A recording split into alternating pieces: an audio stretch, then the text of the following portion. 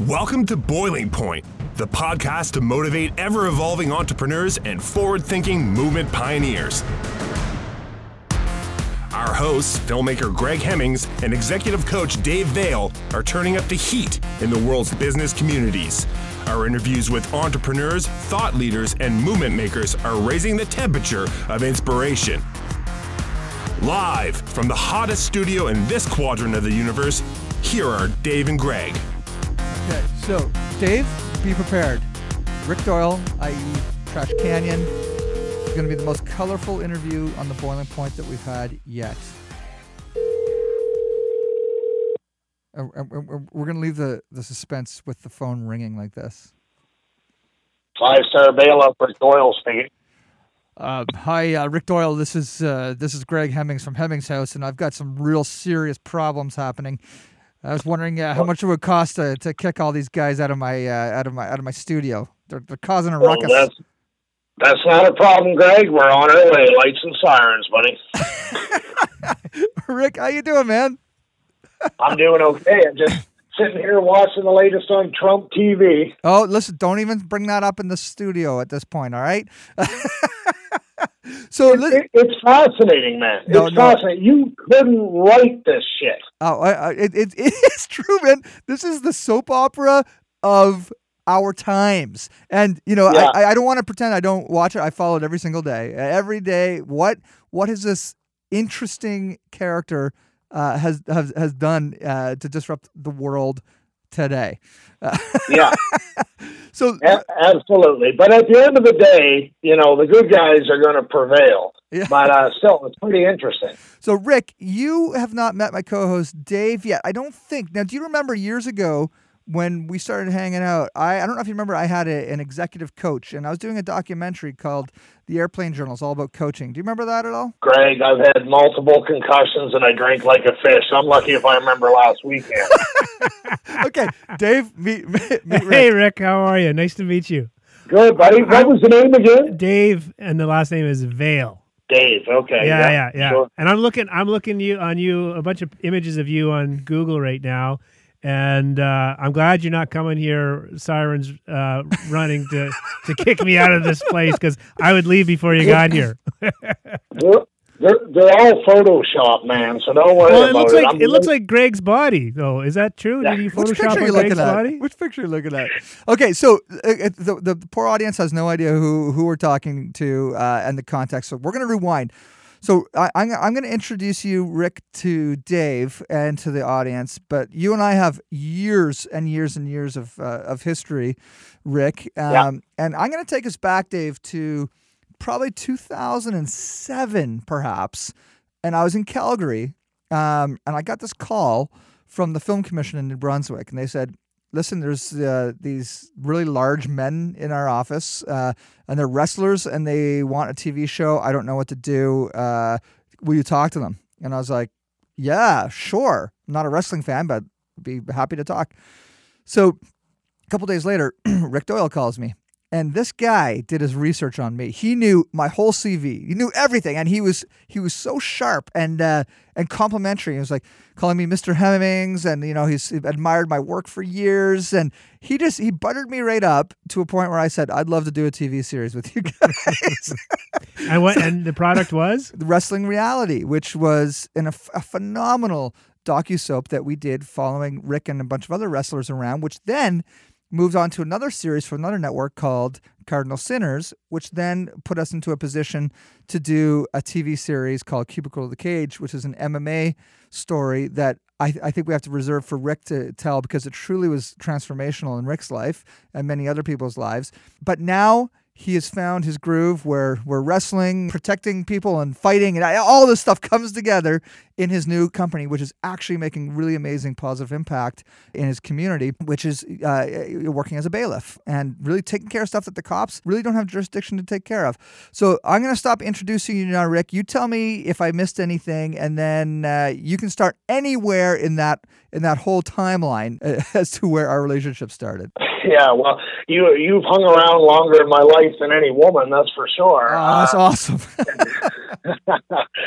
So are we doing the show now? We've been live for the last We've been 5 live minutes. since we called you. Really? I didn't even comb my hair. Well, okay, I got you on speakerphone, so can you hear me okay? Yeah, do you mind taking it off just so you're a little bit clearer? Okay, all right. Sorry to bother you. Okay, does that sound any better? Yeah, that's good. Okay. So, yeah, I think that pretty much summed it up, Greg. Yeah, I've known you for quite a few years, and you've been involved in those television shows, and we had some great times. And, now I moved into this small business that I'm operating, and it truly feels like everything I've done in my life, I believe, has led up to this. I've required all the skills that I picked up in order to do this. So, yeah, it's been a good time. Why don't you explain what 5-Star Bailiff is first? I think that's a good place to start. Well, I will, but I got to ask you first. Like, what is this show that we're doing here anyway? Like, what's this for? Greg didn't tell you? He didn't give you anything? No. And you never, because he said you were a big fan and were asking to come on. Yeah, well, I lie a lot too. So I mean, it's free. I'm a big fan of Greg. Yeah, okay. I mean, like every time I go on Facebook, I mean, there's Greg Hemmings' post of something. I mean, he's the worst. He's the worst on social media. I can't even look at it without seeing him on there. Yeah. So I know you do this show, but what's this show about? What's your audience? Well, our audience is pretty diverse, but I would say we're always excited to talk to people who are doing entrepreneurial things, pioneering things. And it sounds like you've got a whole series of things you've been pioneering on, and we just have a free flow conversation where there's no real structure to this. People come on and listen to everyone from an astronaut to. We just had an entrepreneur in residence for Opportunities New Brunswick to you to so it just really goes where you want to go. But I mean, I'm curious if I could just go back to Greg's question about this this new enterprise you have, and you talk. And what's interesting for me as an entrepreneur like Greg is when you said something really interesting, Rick, was just, it feels like it's the culmination of a whole bunch of things I've done have come together. And I own a coaching business, and dude, I can totally relate to that feeling, about it just, everything kind of that led up to that. Actually, that's how it fits perfectly. So could we start there and just learn more about, when you say it's a culmination of a whole bunch of things, what is it you're doing and how does this all come together? Sure. Sure. Absolutely. Now that I know what we're talking about here. And I got to warn your listeners right off the bat. You may hear things that come out of my mouth that's going to blow you right out of the water, okay? But that's the way I roll, and I don't mean to offend anybody, but if I do offend you, that's really the least painful thing I could do to you, so don't worry about it, okay? And you know what? I don't need any harm. It'll have an explicit warning, so they'll be ready for it. Yeah. And I mean, so I'm probably not your typical entrepreneur you're going to be talking to. But nevertheless, I think there is a niche for me somewhere. I'm not sure where, but it's there, and I'm trying to find my way.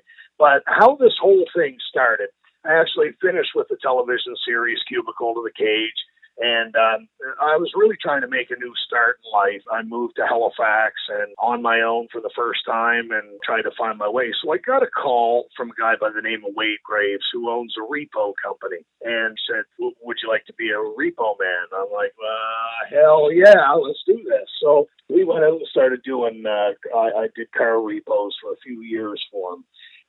I have a pretty short attention span, so it didn't take long. I wanted to venture into new things. And we were getting more and more calls for residential tenancy issues. And Wade said to me, he said, Rick, I've been doing this 25 years. This is what I want to do. But you seem interested in this stuff. So why don't you look at branching out on your own? I think maybe in a way he was just trying to get rid of me, but I'm not sure. But we remain great friends to this day, and he helped me a lot. So one of the first calls that I got was from a lady called Ann Organ. I had done a little job for her once before, and I'll never forget this day. It was about 5 o'clock. I'm driving home. I get a phone call from her, and I could tell she was very upset. And she said, Rick, can you come to my office right away? I have a problem. And I said, what's going on? She said, I just had a tenant come in here, and he cornered me in my office, and he was yelling and screaming at me, and I'm terrified. He threatened that he knew where I lived and knew where my car was parked, and I'm scared. And I said, okay, listen, first of all, call the police. And I said, I'm on my way.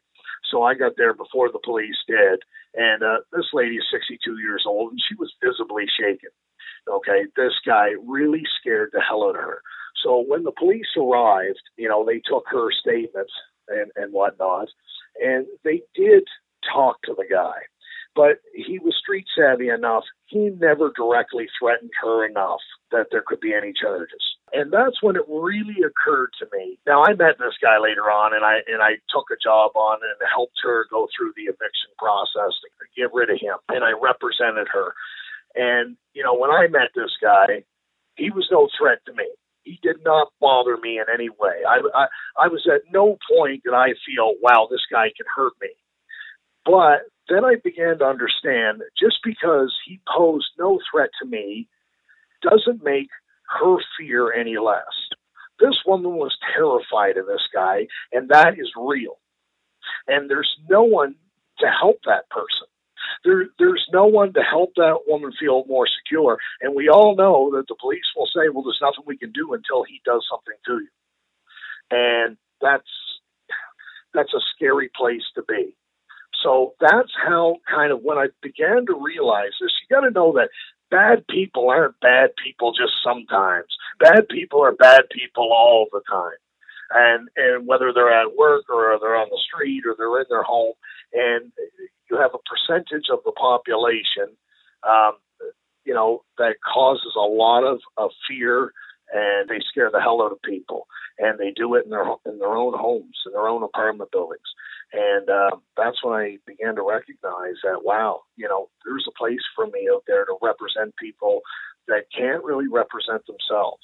And so, Rick, why don't you quickly interject as well and tell the audience about that odd law that means, and if you're really good at playing the game, you can actually live for free for many, many, many months, and how you're dealing with these type of offenders. How does that work? Yeah, well, see, what I concentrate on is civil law. So, and there's really no teeth to civil law, which is mind-boggling in a way. And I'll put it in perspective. If you go into a convenience store and steal a bag of chips and a bottle of pop, they're going to call the police, and the police are going to come and they're going to charge you. Okay, you're in trouble. But you can go somewhere, and I had at one case, $100,000 truck that this guy scammed out of the car dealership and drove down the road before they realized it was a scam, and then disappeared. He could drive away with that $100,000 truck. That's not against the law. You know what I mean? They're not going to come after him with lights and sirens saying, give this truck back. That's, I'm the guy you got to call to find that guy and take that truck back. But Rick, why is the second scenario with the truck? What is it? Because there's a nuance in there somewhere. They're not actually breaking in and stealing it, but how is that not against the law? The second version. Well, in that case, there's a written civil agreement between two parties, right? Okay. And you're breaching a contract. So essentially, you could drive off the lot with a payment plan, contract, and never pay back. I see what you're saying. Okay, I got you. Okay. And never pay it back. Right. So, and what, we've talked about before, Greg, is Nova Scotia has one of the worst tenancy laws in the country. It's awful. A lot of these property companies that I work for are based out of Toronto and other places. And they're like, oh my God, can't make money in Nova Scotia. It can take, and I've seen this happen, up to 6 months to get somebody out of your property, out of your apartment. So, and that's if they appeal all the way through and do this purposely. And there are people that do this on a daily basis. They'll move into an apartment and they don't pay a cent. And it takes you 6 months, and you got to sit back while they destroy your property, and there's nothing you can do. Isn't there a movie with Michael Keaton around this where he goes in, his couple in San Francisco buys his home, and he moves into the bottom and starts drilling holes and putting bugs in, and they can't. Have you ever? I remember that. I can't remember what it was, though. Okay. Anyways, sorry, I digress. Well, yeah, but it's a real problem, and because it's civil law, police will not get involved. It's government regulated, the tenancy board, obviously. So they put a series of checks and balances in there, But when you're a property owner and you own something and somebody has sat there, I had a case last month where, a woman moved out of her home to move in with her mother to take care of her while she was dying of cancer. She rented her house out. She rented it to the wrong person. That person went 3 months, had not paid any money. At that point, the bank is knocking on her door saying, we need your mortgage payments, or, we're going to start foreclosure. Now, that's not fair. We all know right and wrong, and that's definitely wrong. It shouldn't happen. So, those are the type of clients that I come in with, and I have a pretty good understanding of the law, and I try to work with them to try to find ways that we can expedite the whole procedure. And why don't you tell us, for me, Rick, knowing you as a wrestler, knowing you as a full legit MMA fighter, you are an intimidating human being. You know how to become one when needed. Last night, you and I had a great discussion late at night about some of your tactics. Our listeners fully understand what they're getting into listening to this episode. Why don't you go through this a little bit with us? So last night, Dave, just so you know, I saw one of Rick's videos. So to protect them legally, and by the way, the police are fully endorsing Rick. Like they've got his back. He's doing his thing. He videotapes with old GoPros or something for evidence and protection and all this. And he showed me a video last night that was jaw-dropping. And it was a bunch of squatters in this apartment. They're all completely strung out on drugs. And I'm seeing Rick go in. And Rick, just take it from there, because it was so brutal in a way, the way that you were able to take control of that situation. It'd be tough to watch for people who don't really understand what's going on. Why don't you walk us through a typical scenario where you're using your Rickness to take care of biz? My Rickness. Okay. And first of all, I do want to clarify that the police don't necessarily have my back. I mean, they know who I am. They know what I do. And I have to follow the laws the same as everybody else. And I'm very careful of that I don't breach people's rights or break the law. And I think they respect the fact that I try to do that at all times. But in this particular case, it was pretty intense. A group of squatters had moved into an apartment. The leaseholder was gone. No one knew where he was. He'd been gone for a long time. And these people just came in, and there was some serious drug issues. Things had escalated over 3 weeks. The landlord could not get them out, was intimidated by what was going on. And these are people that were walking up and down the hall of the apartment building, and there was a 30-year tenant on one side and a 20-year tenant down below saying, you know what, we can kill anybody in here that says anything, things like that. So if you're an elderly person, in your apartment, you're going to be terrified of, what these guys are doing. So anyway, they had completely destroyed this apartment. The police were in the night before, made a series of arrests because there was a pretty serious assault. I think there might have been a stabbing as well that night. They had placed a bunch of them under arrest. So we were called in the next day to clean these people out of the apartment. So when we arrived, there was only 2 young females there that were obviously strung right out. But so I laid down to them, that they had to go, gave them some time to get their personal possessions in order. And while we were there, and Greg, you saw the videotape of this, one of them had been released from jail, and he showed up. And I saw him outside. Then he came in, and he went by the superintendent, and I could hear him yelling outside. And as he's coming up the steps, I could hear it. He goes, I don't give a shit if I go back to jail for assault. I'm going in there. So I immediately realized that, there's a threat coming up the step. And when these guys are on these drugs, they're very unpredictable. You really don't know. So going back to my use of force background, I need to de-escalate this situation very, very quickly, or my safety or my partner's safety, is at risk. So, I'm very verbally aggressive to him. And I know, Greg, when you watch that videotape, you're like, wow, I can't believe you talk to him like that. You got to understand that when I'm dealing with somebody like that, I need to control that situation to the best of my ability. And I don't carry a gun, okay? If the police is confronting a dangerous situation, they don't they pull their gun out and they don't say, could you get on the ground? They pull their gun out and say, get on the ground. They need to take control of that situation. I do the same thing. I don't have a gun. I carry fuck.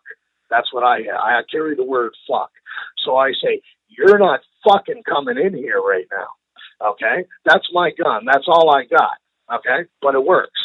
And it catches people off guard. And I need to take control of that situation for my own safety. So in that particular case, I had a guy who made a threat to me, and then within 2 minutes was completely submissive. And it was amazing, Dave, to see what happened, because I'm watching this and I'm hearing Rick completely like blast into this guy, using what Rick says his weapon of choice, the F-bomb. And the guy, it was amazing to see two stoned young people totally go and submit, and the fellow is like, I'm gonna call my mom, or there's something really interesting in a power dynamic that happened there. And when I talked to Rick about it after, that could have been a violent situation, but instead Rick put it into control by being violent with his words, but he got the job done and nobody got hurt. Right? Yeah, that's the least invasive thing that anyone can ever say. So what? You're offended because I use that word? We don't wear bulletproof vests for show. Okay, what we do, the threat is very, very real by times. When you're going into someone's home or you're going on someone's property to execute a job, you never know the level of threat that's coming at you. Are they going to release the dogs? Are they going to come out of the house with a gun? I mean, I grew up in the country. Everybody's got a gun in their backyard. And if somebody's snooping around your yard, right, these threats are very real. So, I use all the tools that are at my disposal, and verbally aggressive is one of my most, most useful ones. And the psychology of it is fascinating, to hear, and clearly, you wrestled, you understand aggression and you understand submissiveness and that sort of thing. Was it like, having to confront that on I'm guessing a fairly regular basis, like, in terms of this is how I make a living, and but it's not in a controlled environment like of a cage or something like that? Well, I mean, I was a bouncer for many years, so I always said that stepping into an MMA cage was the safest thing I ever did. Exactly. There's a referee there. He'll stop it when you're done. In bar fights back in the day, there was no referee. You were done when the other guy decided he was done. So not that I'm any type of tough guy. I really don't consider myself that. But what I do think I have is a good sense of what's right and what's wrong, and I'm not afraid. And that's the difference. I'm not afraid of that situation. And a lot of people are. We talk about bullying and aggression and everything in school. We hear it all the time, bullying in school. I want to tell you something right now. There is bullying in every age group and every aspect of life. And it doesn't matter if you're the garbage man or if you're working as in a white collar environment. There are bullies wherever you go. These people a lot of times don't even understand that they're bullies. It's just human nature to push people and try to get what you can get until somebody stops them. And that's what I do. Now, that being said, the people that hire me aren't always right. They're not always the good guys. They're and when I identify those situations, I don't go to work for them, or I tell them, and I'll turn down the job. But that's the trick. That's the trick to it. If you think for 1 second that this type of thing does not go on a daily basis somewhere, you're kidding yourself. Well, it's funny you say that, because you think about the environments where, it's almost the social norm is acceptable, right? Like, I'm thinking of a corporate environment, and what we're learning now about how tough that is on other people, and the stress they carry and the health repercussions as a result. And like you describe, a white collar environment. What I like, Rick, is as I was listening to you, is the story you start with. And it's about the 62-year-old landlord and a landlady, and the fact that sounds to me like it's important for you, you feel you're in a position and you built a business around helping vulnerable people. Well, it's funny because in the same week that we had this very aggressive eviction situation, we had a 180-degree case where we had to go visit a lady. She owed her property company $5,000. She had gone through the court. They had gone through the court system, and it was eviction time. She had to go. So we sat down, and I always sit down and talk with people if possible. And here was a lady that had nowhere to go. I mean, literally had nowhere to go. She had no friends. She had called a couple friends and said, "Can I stay at your place?" And people turned her down. So she really had nowhere to go whatsoever. And I'm not sure how to describe this, but I'm going to try to.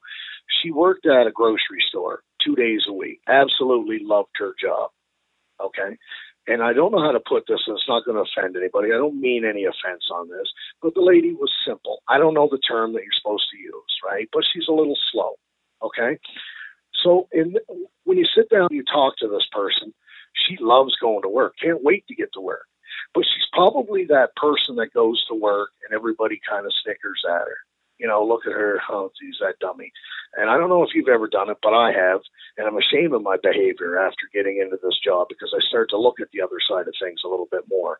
This woman here, she had 2 cats, so she was so concerned about her cats. So I drove her to the animal shelter, and she put her cats up for adoption. And then I drove her and I put some of her personal possessions in my car, and I drove her to the homeless shelter and dropped her off.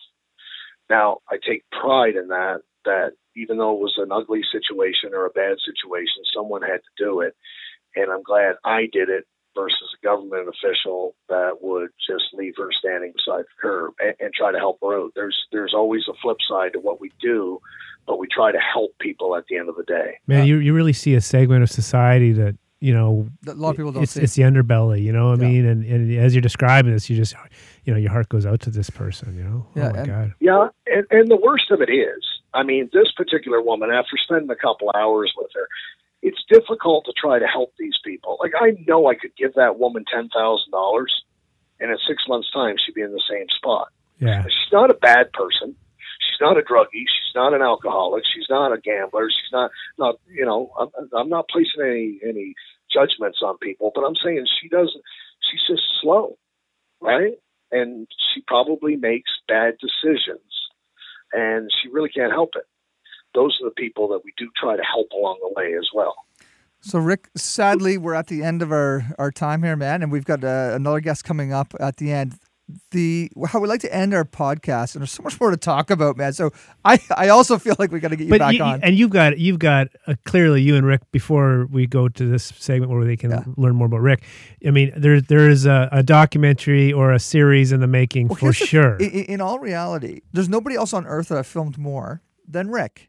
So if we think about all of your life phases, Rick, from early wrestling reality to Cardinal Sinners, big life changes with your family, convincing you to sign up for Cubicle of the Cage when you didn't want to, end up fighting a pro fight as a result and it changing your life, meeting lifetime friends like Boyd and others, and then finding your groove. Like, we've been through a lot, and I filmed a lot of it. That's the interesting thing. You got to film this, though. And, this well, is... Yeah. I'm not going to lie, Greg.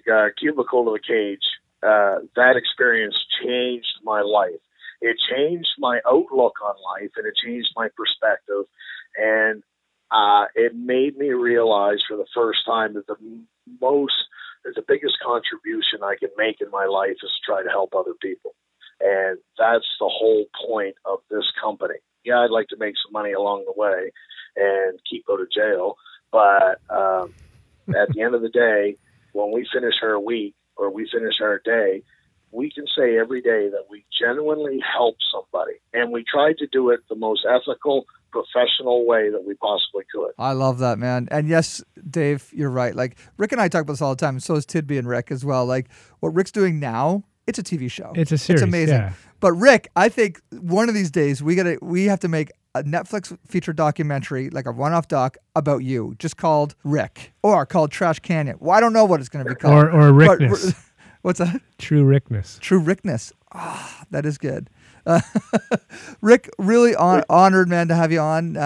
I feel like we do have a lot more to talk about, so I wouldn't mind touching base again in the fall. I've been saying this a lot lately because half hour is not enough time.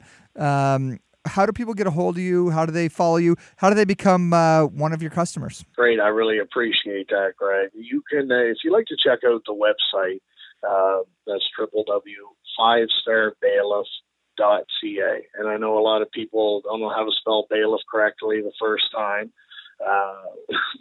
but it's Bailiff. So everybody screws that up the first time. So that's your website. There is a 5-Star Bailiff and Civil Enforcement on Facebook. And if you'd like to give me a call and chat anytime about the kind of things that we do. I know the interview sounded a little crazy today, but we take a lot of pride in doing things. No, it didn't sound crazy. It sounded like a guy who's got things under control. You can give me a call at area code 902-478-8420. And any questions about what we do or anything we can help you with, don't hesitate to call. Rick, thanks a lot, brother. And I look forward to seeing you again in person sometime soon. It's well overdue. Well overdue. Nice meeting you, Rick. Thanks a lot, guys. All right, Pleasure was all mine. All right, buddy. Bye-bye. Take care. Take care. There's so much interesting background here. And I am really honored to have been able to meet him because when he and Peter Smith, these two wrestlers, called me back in 2008, I was like, wrestling was the furthest thing from my interest, and I was like, but it helped me become a lover of telling great human stories. Yeah. I realized it's not the subject that we film that matters; it's the people, and their character. Yeah. And this guy has character. Well, he has integrity, man. Integrity to the core, and he always has. You can tell. You can tell. And he was always the hardest worker, full of respect, and. I've seen the ups and downs of professional and personal life, and he's been very open with it, like on camera, but in that authentic way. Never show like a showboat, And that's why I'm so excited to see his success in this business because it's got all the elements of being an awesome bouncer, all the elements of protecting people from bullying, all the elements of that big tough guy act that wrestling has, and the fact that when he said, "I'm not afraid," he's not. If you fight a pro fight and are okay to get into that cage where it's real, there's not much more it's going to make you scared. Well, and in fact, I mean, the best bouncers, having spent a few nights in the clubs back in the day, are the ones that can de-escalate a situation. I'm looking forward to meeting him at some point because the other side is just a really wonderful storyteller and just such an interesting life perspective and view of kind of what's right and what's wrong and helping people along the way. And it's so street level too, which is cool because it's something we ignore a lot. There's a lot of people with a lot of issues and a lot of opportunities in a market that Rick found that you and I wouldn't have thought of. Yeah, I can't wait to see this docudrama, whatever it is. I mean, that's just such beautiful content. So thanks for the intro. I guarantee this will be well listened to. Oh my gosh. Dave, I'll see you next week. See you, buddy. Thanks for checking out this episode of Boiling Point. Remember to rate and subscribe to us on iTunes and follow us on Twitter at Boiling Point Pod. To see more from Dave Vale, check out leadershipunleashed.ca or visioncoachinginc.com. And on Twitter at Dave_Vale. And to catch up with Greg, visit hemmingshouse.com and at Greg Hemmings on Twitter. Thanks for listening, and remember, keep that pot boiling.